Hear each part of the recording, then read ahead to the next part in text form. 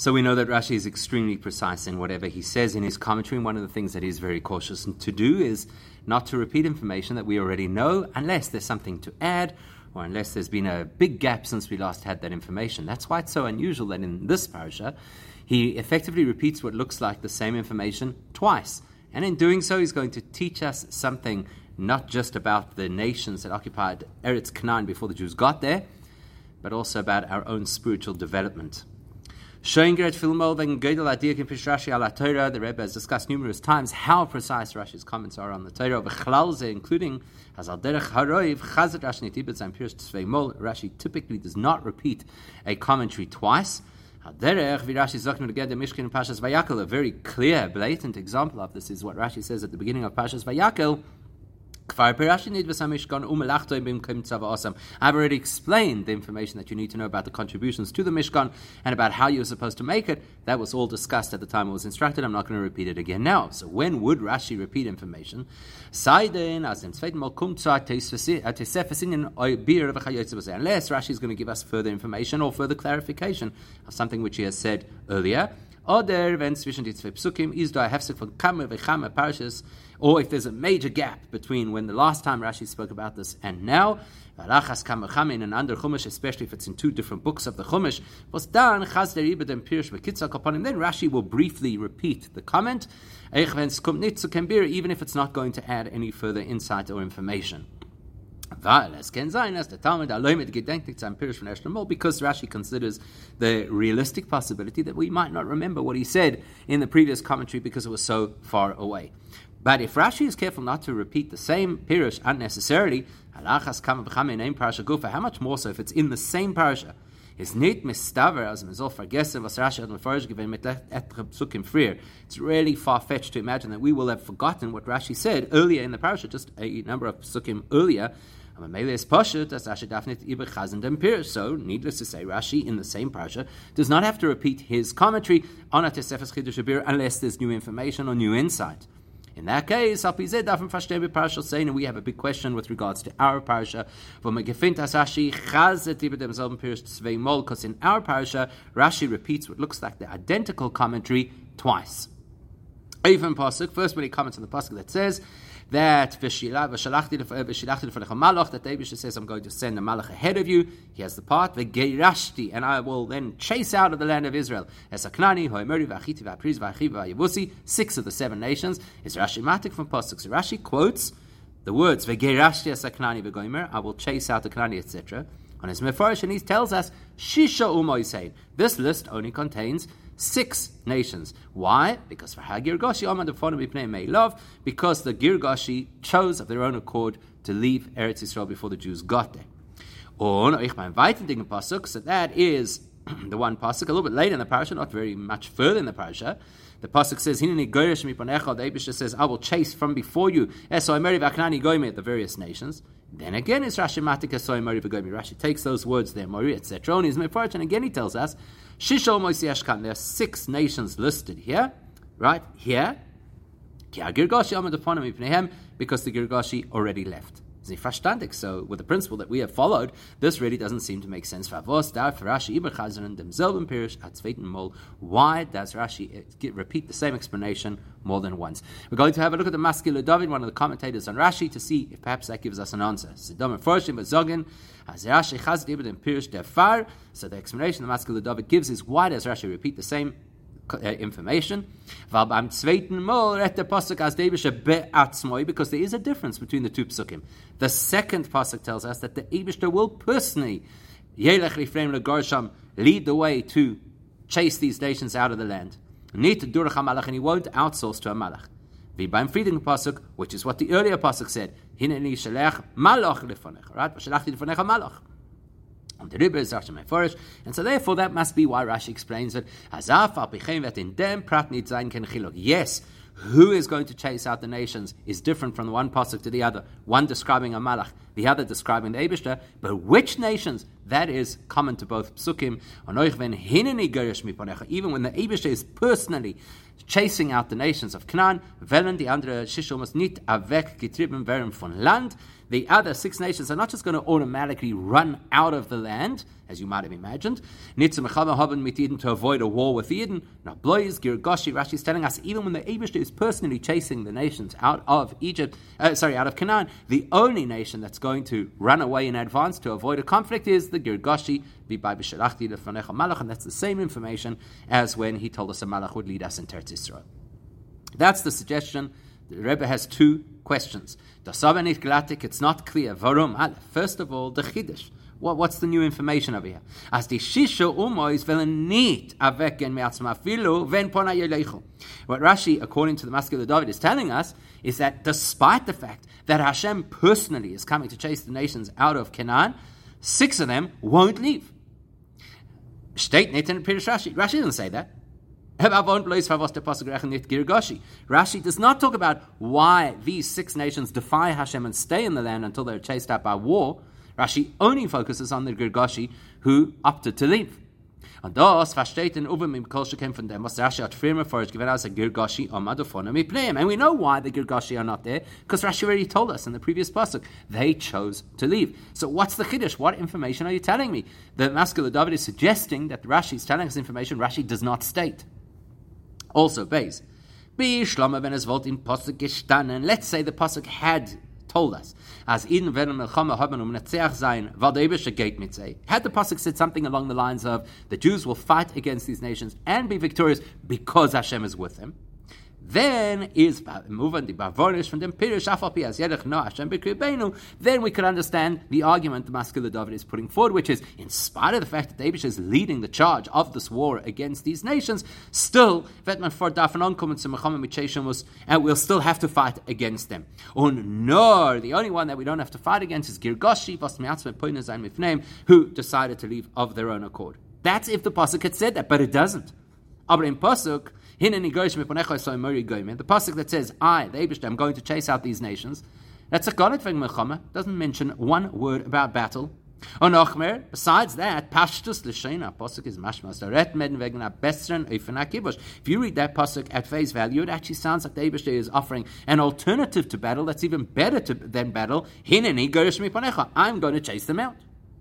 But if Yanal come to us, as the Pirish is in Stirle Ilay from Hinigarish Mipanechas. And if you go with the Maskil David's explanation, which is, in spite of the Eibishter being there, we still have to have a war, that seems to be the direct opposite of what the Pasuk is saying at face value.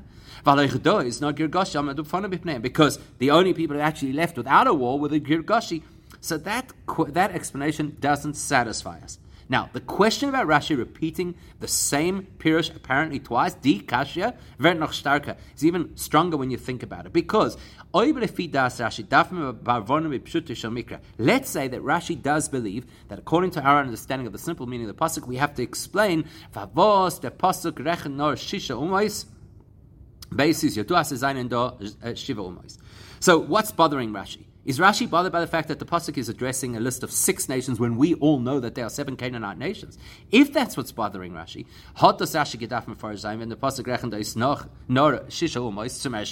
this is not the first time in the Chumash, it's not even the first time in the book of Shmois, where the Torah lists only 6 out of the 7 Canaanite nations. So if this is a problem, Rashi should have addressed the problem where it appears earlier. I'll call upon him before Zayin Free, at least one of the earlier occasions where we have this reference. In Chumash Shmois, multiple times there's a list of only 6 out of the 7 nations, of which 2 mal in Parashas Shmois, 2 in Parashas Shmois, and 1 mal in Parashas Mishpatim, once in Parashas Mishpatim, and dort is Rashi gar nit mefarish. So we're arguing that Rashi is bothered by the fact that there's only 6 nations on a list of 7, and that's why he has to address it. That has happened 3 times previously in Shmois, and he didn't address it. Now, Parashas Mishpatim, we could easily explain why he didn't address it, because in Parashas Mishpatim came in Nachtarenfern. We could argue Rashi is dot nit mefarish, why Rashi did not address how come there's only 6 nations on the list out of the 7. Weil gleich bascholas inyan steht dort, because the context over there is introduced right at the beginning by the Eibishter saying, Hinei anochi sheleach malach lefanech. The Eibishter says, bad news, I'm sending a malach to lead you into Eretz Canaan. Rashi is mefarish. Rashi explains what's going on over here. The kanis basru shasidin lachtoi, they were warned by the Eibishter that they're going to sin in the future. And the response to that is the Eibishter saying, my presence is not going to be with you. Was the Amira is das beparasha seinu, and that story unfolds in our parasha. Right? It's in our parasha where the Eibishter hat ihm gesagt, where the Eibishter tells Moshe Rabbeinu after the Chet HaEgel, which is the predicted sin, V'shilachti lefonecha malach, I'm going to send a malach. Ki lo yele b'kirbecha goyim, I'm not coming amongst you or with you. Aber bald, as man sagt, as man wird lernen weiter bei Parashat Seinu wegen dem. So when you're in Parashat Mishpatim, Rashi knows you're still going to learn the unfolding of that story in our Parashat Sisa. So Rashi says, you know what, we'll learn all of the information, including this detail, why the Pasuk only lists 6 out of the 7 nations. We'll deal with that when we get to that story. Right then, what Rashi is going to explain in our Parasha. Fine, so maybe in Mishpatim he didn't have to address it.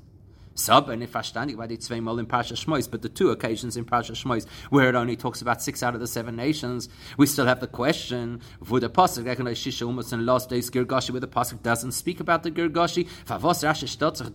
Then why does Rashi not address it? Big question. Why is this only becoming an issue now that has to be addressed? And then finally, before we unpack Rashi, there are 4 linguistic distinctions between the 2 Pirushim of Rashi, and they'll obviously hold clues for us. So we do really have to pay attention to the different language usage of the 2 commentaries that appear to be identical that Rashi has in our parasha. Aleph, the first time Rashi addresses this, he says, Shisha umo is hein. There are only 6 nations implied on this list. Whereas in Zweiten Pirush, the second time he says it, he says, Shisha umo is yeshkan. There are 6 nations here. Why the distinction of saying here? Number 2, base. The first time Rashi says there are only 6 nations over here, and the Girgashi left of their own accord. Whereas the second pasuk he says there are only 6 nations, ki, very different. Ki, because Hagirgashi left of their own accord. What's the difference between saying, why didn't he say because in the first one? Gimel.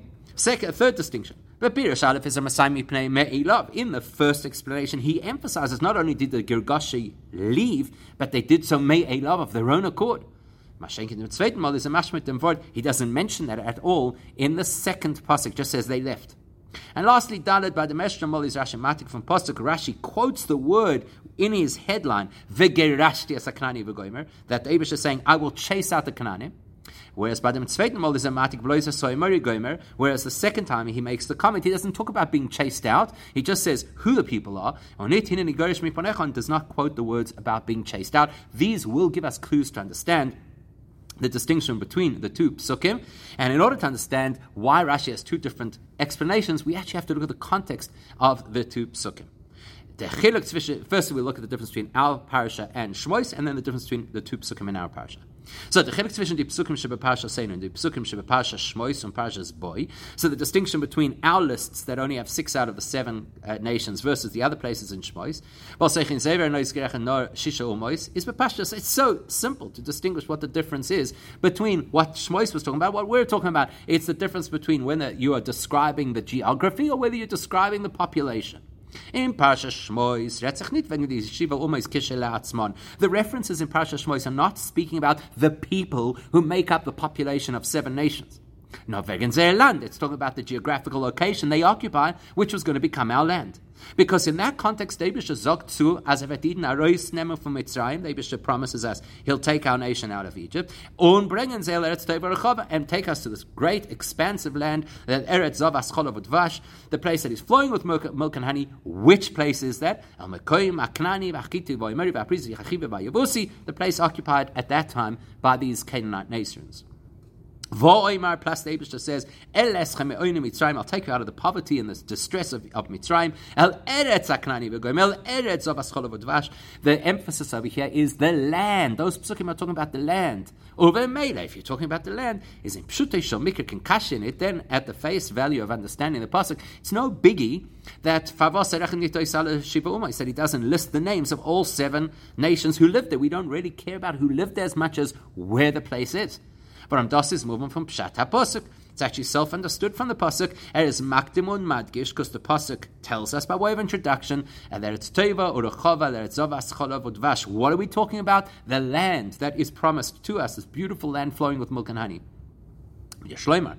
As the Farrechent and Nodi Umas, and Hit Girgashi, maybe that's actually the reason why this particular list excludes the Girgashi, because Ati Maida from Eretz Yisrael is Be'ikir and the Mekoim HaKnani V'Gomer, because the great wealth and beauty of Eretz Yisrael is primarily found in the area that was occupied by these 6 nations, not so much by the Girgashi, no Fundi Shisha Umas. So that's great. In Parashas Shmois, we're not bothered by the fact that the Girgashi are not on the list, because we're not talking about population groups. Whereas with Parashas Seinu Aber, our Parashah is talking about removing those nations. Retzach nit wegen Eretz von die Umas. We're not talking about getting their land. No, wegen dem Girushum Mapala von die Umas Kufa. We're talking about destroying and removing those nations. In which case, the nations should all be on the list, surely. Look at the pasuk. I'm sending a malach to chase out those nations. Well, we need to know which nations. That's why Rashi says, hang on a second, if we're talking about the nations who will be removed from Eretz Yisrael, and the Girgashi are one of those nations, where are they? Says Rashi, they've already gone. But then, now that we have the major distinction between whether you're looking at the land or you're looking at the people, with the people itself, there's 2 psukim with 2 different messages. In dem Gufe is aber da ein Unterschied von dem ersten Pasuk legabe dem zweiten Pasuk. Big difference between the first and the second Pasuk. Und der Chiluk wird angedeiht in die Wörter, was Rashi is matik from Pasuk. Rashi will lead us to understand what the difference between the 2 psukim is by his choice of which words out of those psukim he would use as the heading for each of his commentaries. So by ersten Pasuk, the first Pasuk is Rashi matik diverte. Rashi quotes and therefore highlights these words. Vegeirashti es haknani goyim. That David says, I'm going to chase out these nations. Dort Retzach v'Deibishter wird übergeben die Umos in die Hand von Bnei Israel. It's effectively a pasuk describing how Hashem will deliver those nations into our hands. Und wird vertreiben dem Knani und also weiter, and he's going to get rid of all of these nations. So you're talking about the nations being handed over to us. We need to understand. Der Pasuk rechem don nor 6. This Pasuk only describes that 6 out of the 7 nations will be delivered into our hands. We know that there's another nation, the 7th nation of Girgashi. How do we get rid of them? Rashi says, I'll explain to you. Bavon Rashi. Shisha umois saying there are 6 on this list. As a Gerashti batzitzach taka not to 6 umois, because the Eibishter having to expel these nations only really applies to 6 of them. On the Zibit, and the reason is because the 7th one, the Hagirgashi, Omadaponim Ipnei Me'ilav, already of their own volition left, and they don't have to be chased out of the land. Ma'ashenkin in dem zweiten Pasuk, whereas in the second Pasuk kommt der Inyan Agerish von die Umas behemstach zu dem. The context is a completely different context. We're not purely describing that the Eibishter will rid the land of these people. Rather, it is a continuation of a discussion which is how we should behave in the context of these people. Shmol l'choi sasher, the Eibishter says, guard carefully what I'm about to instruct you. And then, after we're told about these nations that we have to remove, or that Abish is going to remove from the land, the context is so that we don't transgress any of the following instructions. Don't copy their idolatry, make sure to destroy their mizbachos, don't intermarry. Das heißt, die Torah ist dann nicht so eisen zum Metall sein, dem Eifen Anhoge von dem Eibishter beim Vertreiben die Umas. This pasuk is not describing the method that the Eibishter will use to oust these people from the land. That was the previous pasuk. We already spoke about that, and we addressed why the Girgashi don't have to be dealt with because they're gone. Here, here, all we're discussing about the nations living in this land is to tell you that Hashem wants us to know how to behave vis-a-vis those nations. On the far is moving. As da stellt sich der Scheile. So now the question in this pasuk is a different question.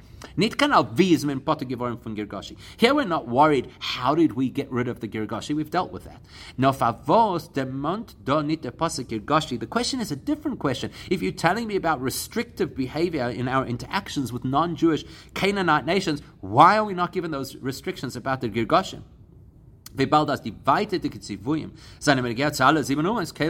Surely all of the instructions also affect the Girgashi. Why are they not on the list? Different question. Now, parenthetically, we can infer, don't try and dodge this question by saying, as the words of this pasuk include, that David says, I'll chase them out. And we have already learned that the Girgashi are gone. So maybe that's why Girgashi is not on the list, because we already know that they're gone. Maybe that's it. You don't even have to ask a question.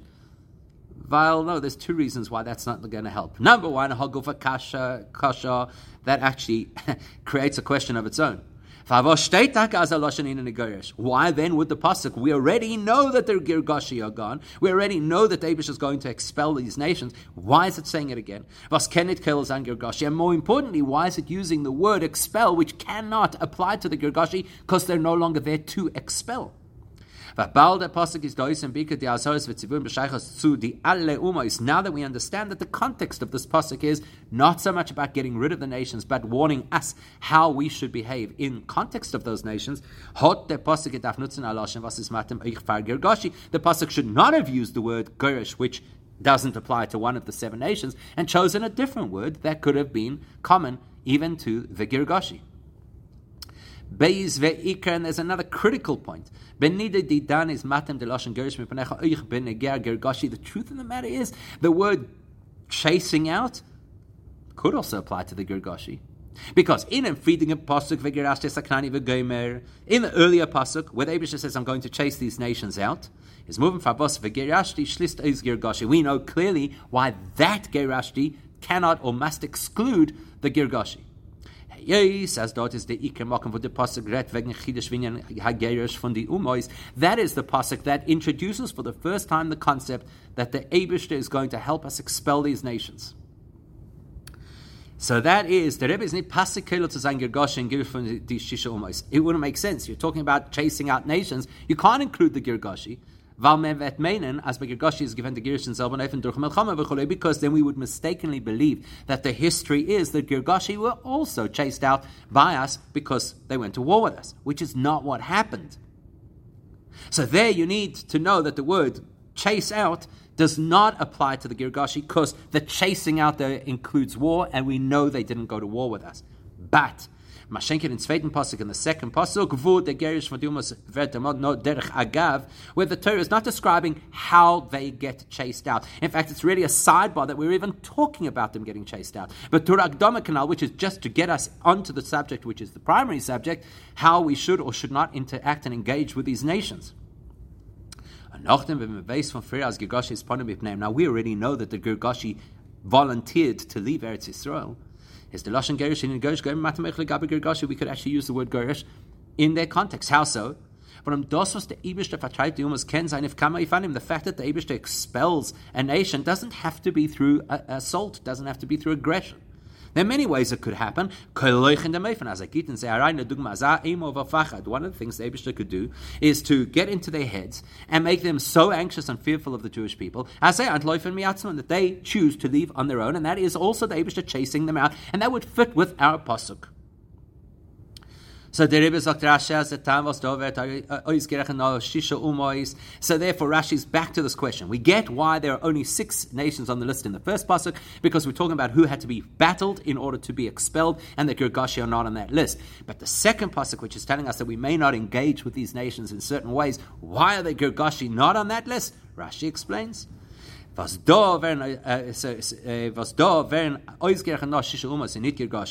are there only 6 and not the Girgashi on this list? That's why Rashi changes his words, and he doesn't just say there are 6 nations, but he says there are 6 nations. Kan here is geographical. Only 6 of the nations. At the time the Jews would cross the Yarden into Eretz Yisrael, only 6 of the nations would actually be living there at the time. And that's who we're talking about. Well, they're living there, so you need to know how to engage with them. That's why all of the restrictions that are then listed in the parasha. Lest you make a covenant, a peace treaty with those living in the land.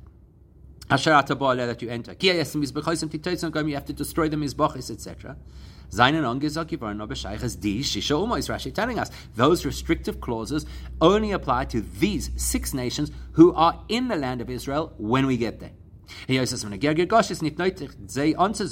you don't have to have an instruction about not engaging with the Girgashi or making a peace treaty with them or allowing them to have their places of pagan worship, because they're not there, because they're gone. That would also explain why Rashi over here doesn't say the and the Girgashi went, but rather ki, because the reason we don't have to include them in the groups that we have to avoid or treat in a particular way is because they're not there. Nit veha Girgashi ve'nashim pasuk. He doesn't just use the conjunction of a vav like in the first pasuk. Weil benididon is das an sinas tam was die tzivuyim seinen do nit neger zu Girgashi, because Rashi's focus over here is to tell us that this pasuk wants us to know why the restrictive clauses that are being introduced over here do not apply to the Girgashi. Why? Because they're not there. And that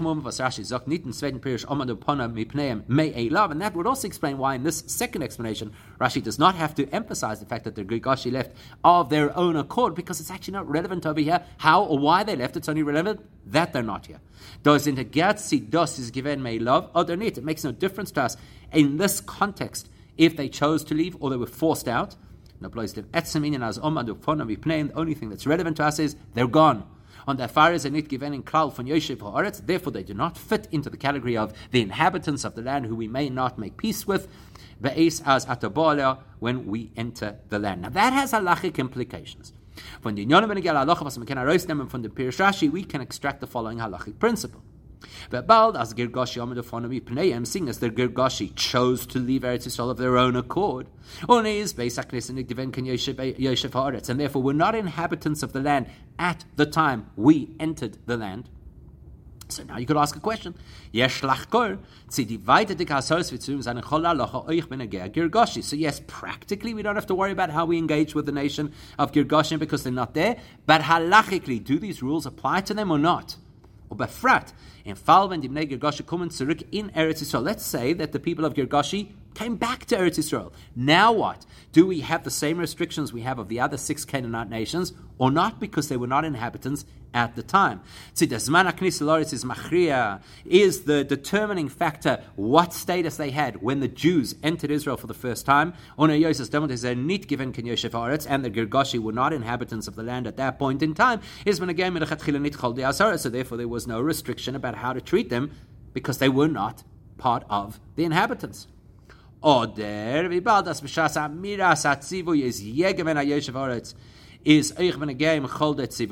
we say, no, it's not about when the Jews got to Israel, it's about when Hashem gave the instruction, which is before the Jews got to Israel, which is when the Girgashi were still living and were inhabitants of Eretz Israel, in which case the law and restrictions must apply to them too. It's especially if a Girgashi ever returns to Eretz Israel, maybe they are included in all these restrictions, and we may not make peace with them or allow them to have their mizbachos, etc. So we'll see Rashi's view on this. Rashi said clearly, Shisha umois yesh kan. He says there are 6 nations who are currently here. Ki ha-Girgashi amid the fonomy plan, because the Girgashi are gone.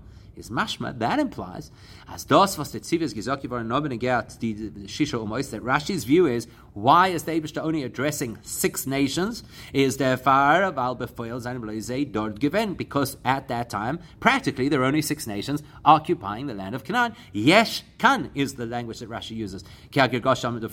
Only 6 of them are currently in that space, but that's technical. But conceptually, halachically, the same restrictions would apply to the Girgashi. The reason we're not listing them is because they're not there, not because they're exempt from these laws. Especially considering that in our parasha, when the instruction is given about how to treat the nations of Canaan, the Girgashim are still in Eretz Yisrael. They're not going to lose that status by leaving before we get there. And that's why you find clearly in Parshas in Sefer Dvarim, that the Eibishter will hand them over to you, and you will destroy them. You should completely annihilate them.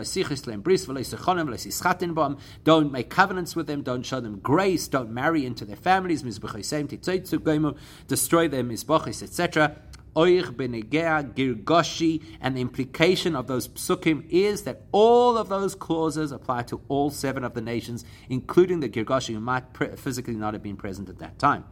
Man muss nicht deichig sein, als die Zwoim reden no beneger Gergashi eider omad ufana, and we're certainly not going to get ourselves painted into a corner of saying, well, we're only talking about the Gergashim before they actually left Eretz Yisrael, but once they left Eretz Yisrael, it no longer applies to them.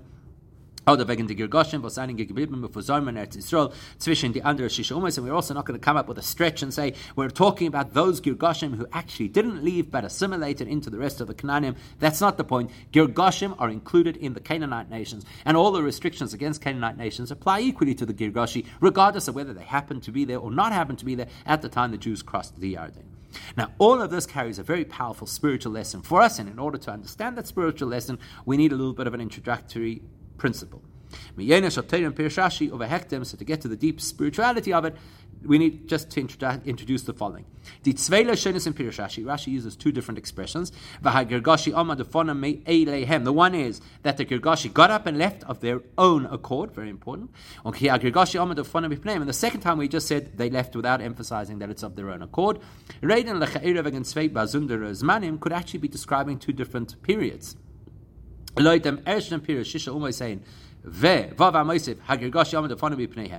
first time we discuss this when we say that there are 6 nations and the Gergashi left is mashma as the Gergashi pale given of the Shisha Umoisif. So it sounds like the Eibusha forced those nations out, 6 of them through battle, and in addition, and the impact of the Eibusha's chasing them out, the way it affected the Gergashi is that they left of their own accord.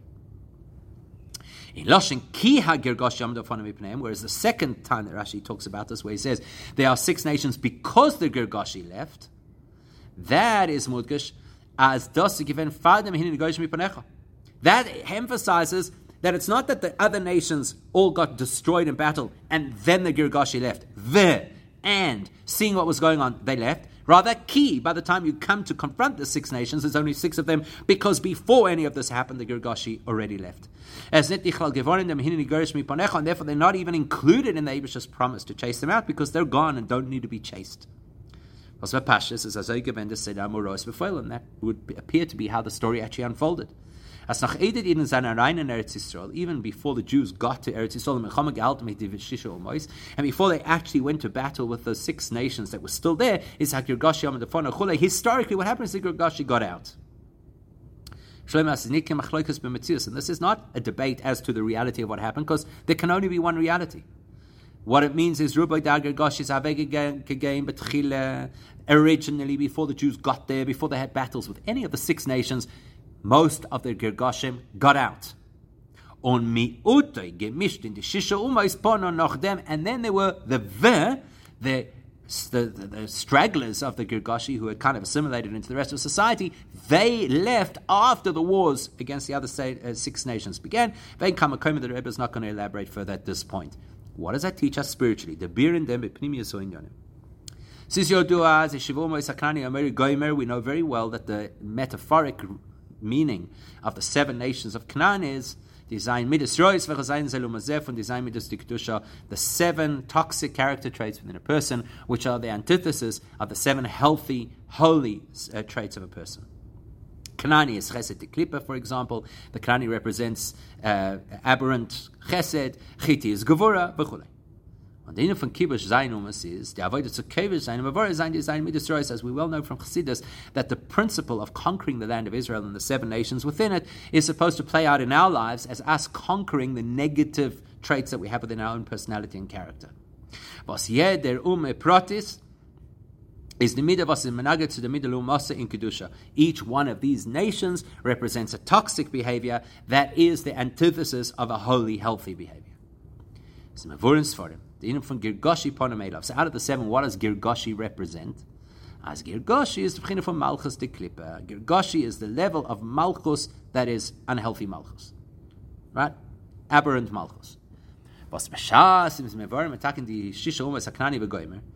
the implication over here is that if we are able to convert and refine and transform the 6 traits, the 6 nations that represent the 6 midos, it's only natural that Malchus will then automatically be refined as well. Why is that? From Malchus, it's B'chinas Nukva de Klippa, because Malchus is the feminine energy, in this case of Klippa, that has no stimulus of its own, it has no life of its own. Everything within Malchus is purely what it has absorbed from the preceding and greater Midos. So if we are able to neutralize all the negativity that was spewing down into this toxic Malchus from the toxic Midas, but now they've run dry because of our avoida,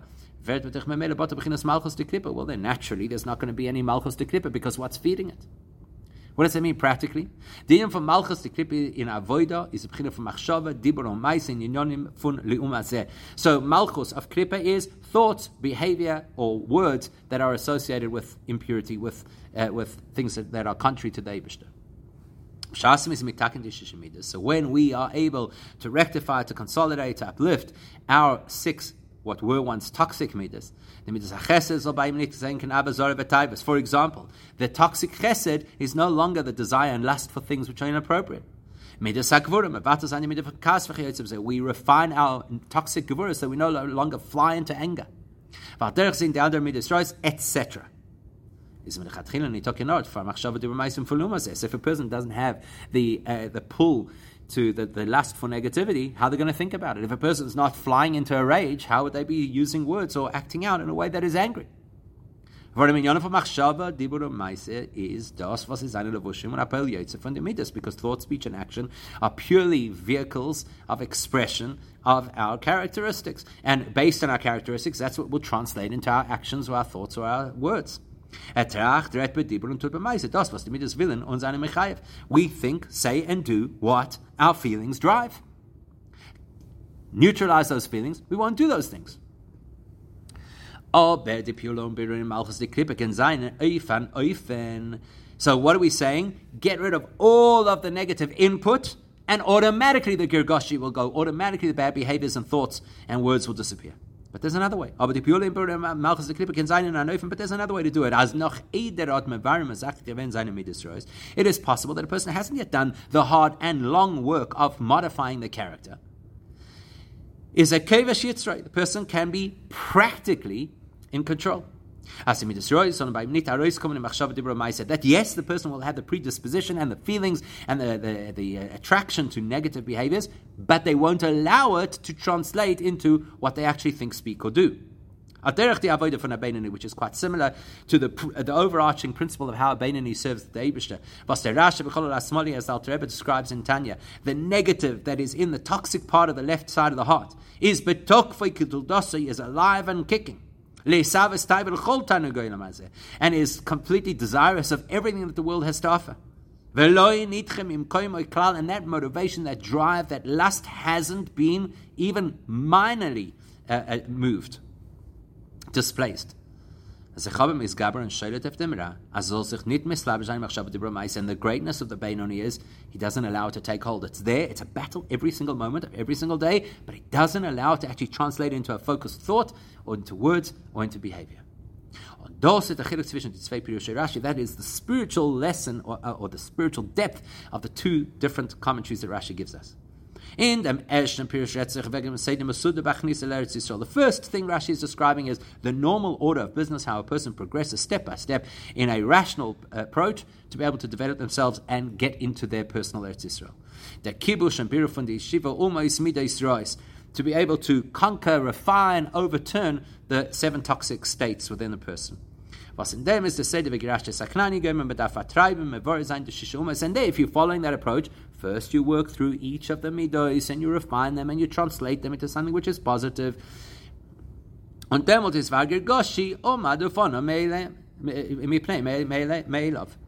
girgashi will disappear, because if we weed out all of the negative influences, naturally we're not going to think, speak, or say the wrong things. The negative malchus will neutralize of its own accord. The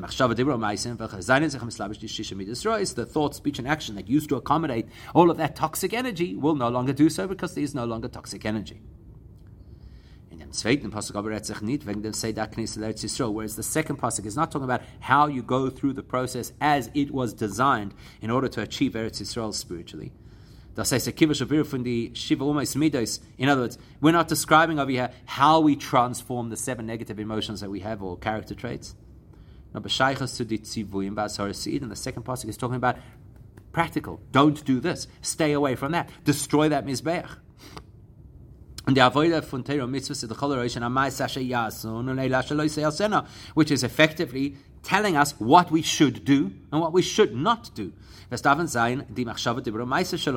is acceptable or unacceptable thought, speech, and action, regardless of how much I've shifted internally. In that context, you cannot say the Girgashi, the Malchus, disappears of its own accord automatically. Because guess what? These 6 midos are still here. They're still viable. They're still alive. They're still chewing off our ear. Der Rav von these 6 midos, die Klippe, ist doch betokvoi bigvirasa b'chal asmani k'toldosai. As Alter Rebbe describes it in Tanya, the negative impetus, the negative distractions are there, alive and well. Says no, it's just that we have displaced the Girgashi. Das heißt, as an avoide is weifen as die Devushim from Machshava, Dibur, Ramais is eine abgekehrt und abgerissen von der Midas Reis, which means that a person has succeeded not in self-transformation in a very meaningful personal way, but has succeeded in self-management in the sense that those thoughts don't go there, those words don't come out, those behaviors don't happen. And even to achieve that, the only way to do it is a person has to have the input and the guidance and the power of the Chochmah dimension of our own neshama, from the Nefesh Elikis, was das geht dem Kerch so, soll nicht gewähren die Sichles von der Klippe, was sich Rashi bechol asmali, again, as the Alter Rebbe says in Tanya, that when you radiate the wisdom and clarity of the Nefesh Elikis, the Chachma of the Nefesh Elikis, it naturally dispels the darkness / foolishness of the Nefesh HaBehamis. Ki bevor Baruch in Tanya legabe Abeinani, as the Alter Rebbe explains in great detail in Tanya, und erfahr sagt man auf dem Omen davon am Ipneim, and that's why we speak about the Girgashi having left, so that nicht gefar Kedushas Nefesh Elikis, when you radiate the tremendously powerful light of the neshama, naturally it dispels the darkness. And because we're dealing in the second Pirush of Rashi with people who are still grappling with their 6 negative traits, that's why the pasuk says, be careful, be on guard. As is by Nitpelen in the Midah Hazayin, the person has to be on guard to ensure that the 6 midos do not influence the 7th in the Levush HaNefesh V'Evra Aguf Canal to translate from theoretical temptations into practical application and behavior. And avoiding the biru from the Allah Shiva Umais. So as we work on ourselves to refine and transform the 7 points of our character, is the Achon of Achshodas and Kibush von Allah Esa Umais, that prepares us and prepares the world for the ultimate conquest of Israel, which includes not 7 but 10 nations, spiritually representing Oich Keser Chochma Bina, which at this stage of the game we don't really have the power to be able to transform. We have to work with the kind of Chochma Bina that we have, the kind of Ratzon that we have. But when will we have this absolute control, both personally, all facets of the personality, and spiritually, all 10 nations of Eretz Yisrael? That will be with the ultimate gula of us, when we will inherit not only the original land that was from the 7 Canaanite nations, but the additional 3 lands, Eretz Yisrael. That's when we'll have the fullest, complete version of Eretz Yisrael. As the pasuk says, the Eibishter will expand our borders, and that should happen because of Mamash al-Dem Sheikh Zikainu immediately.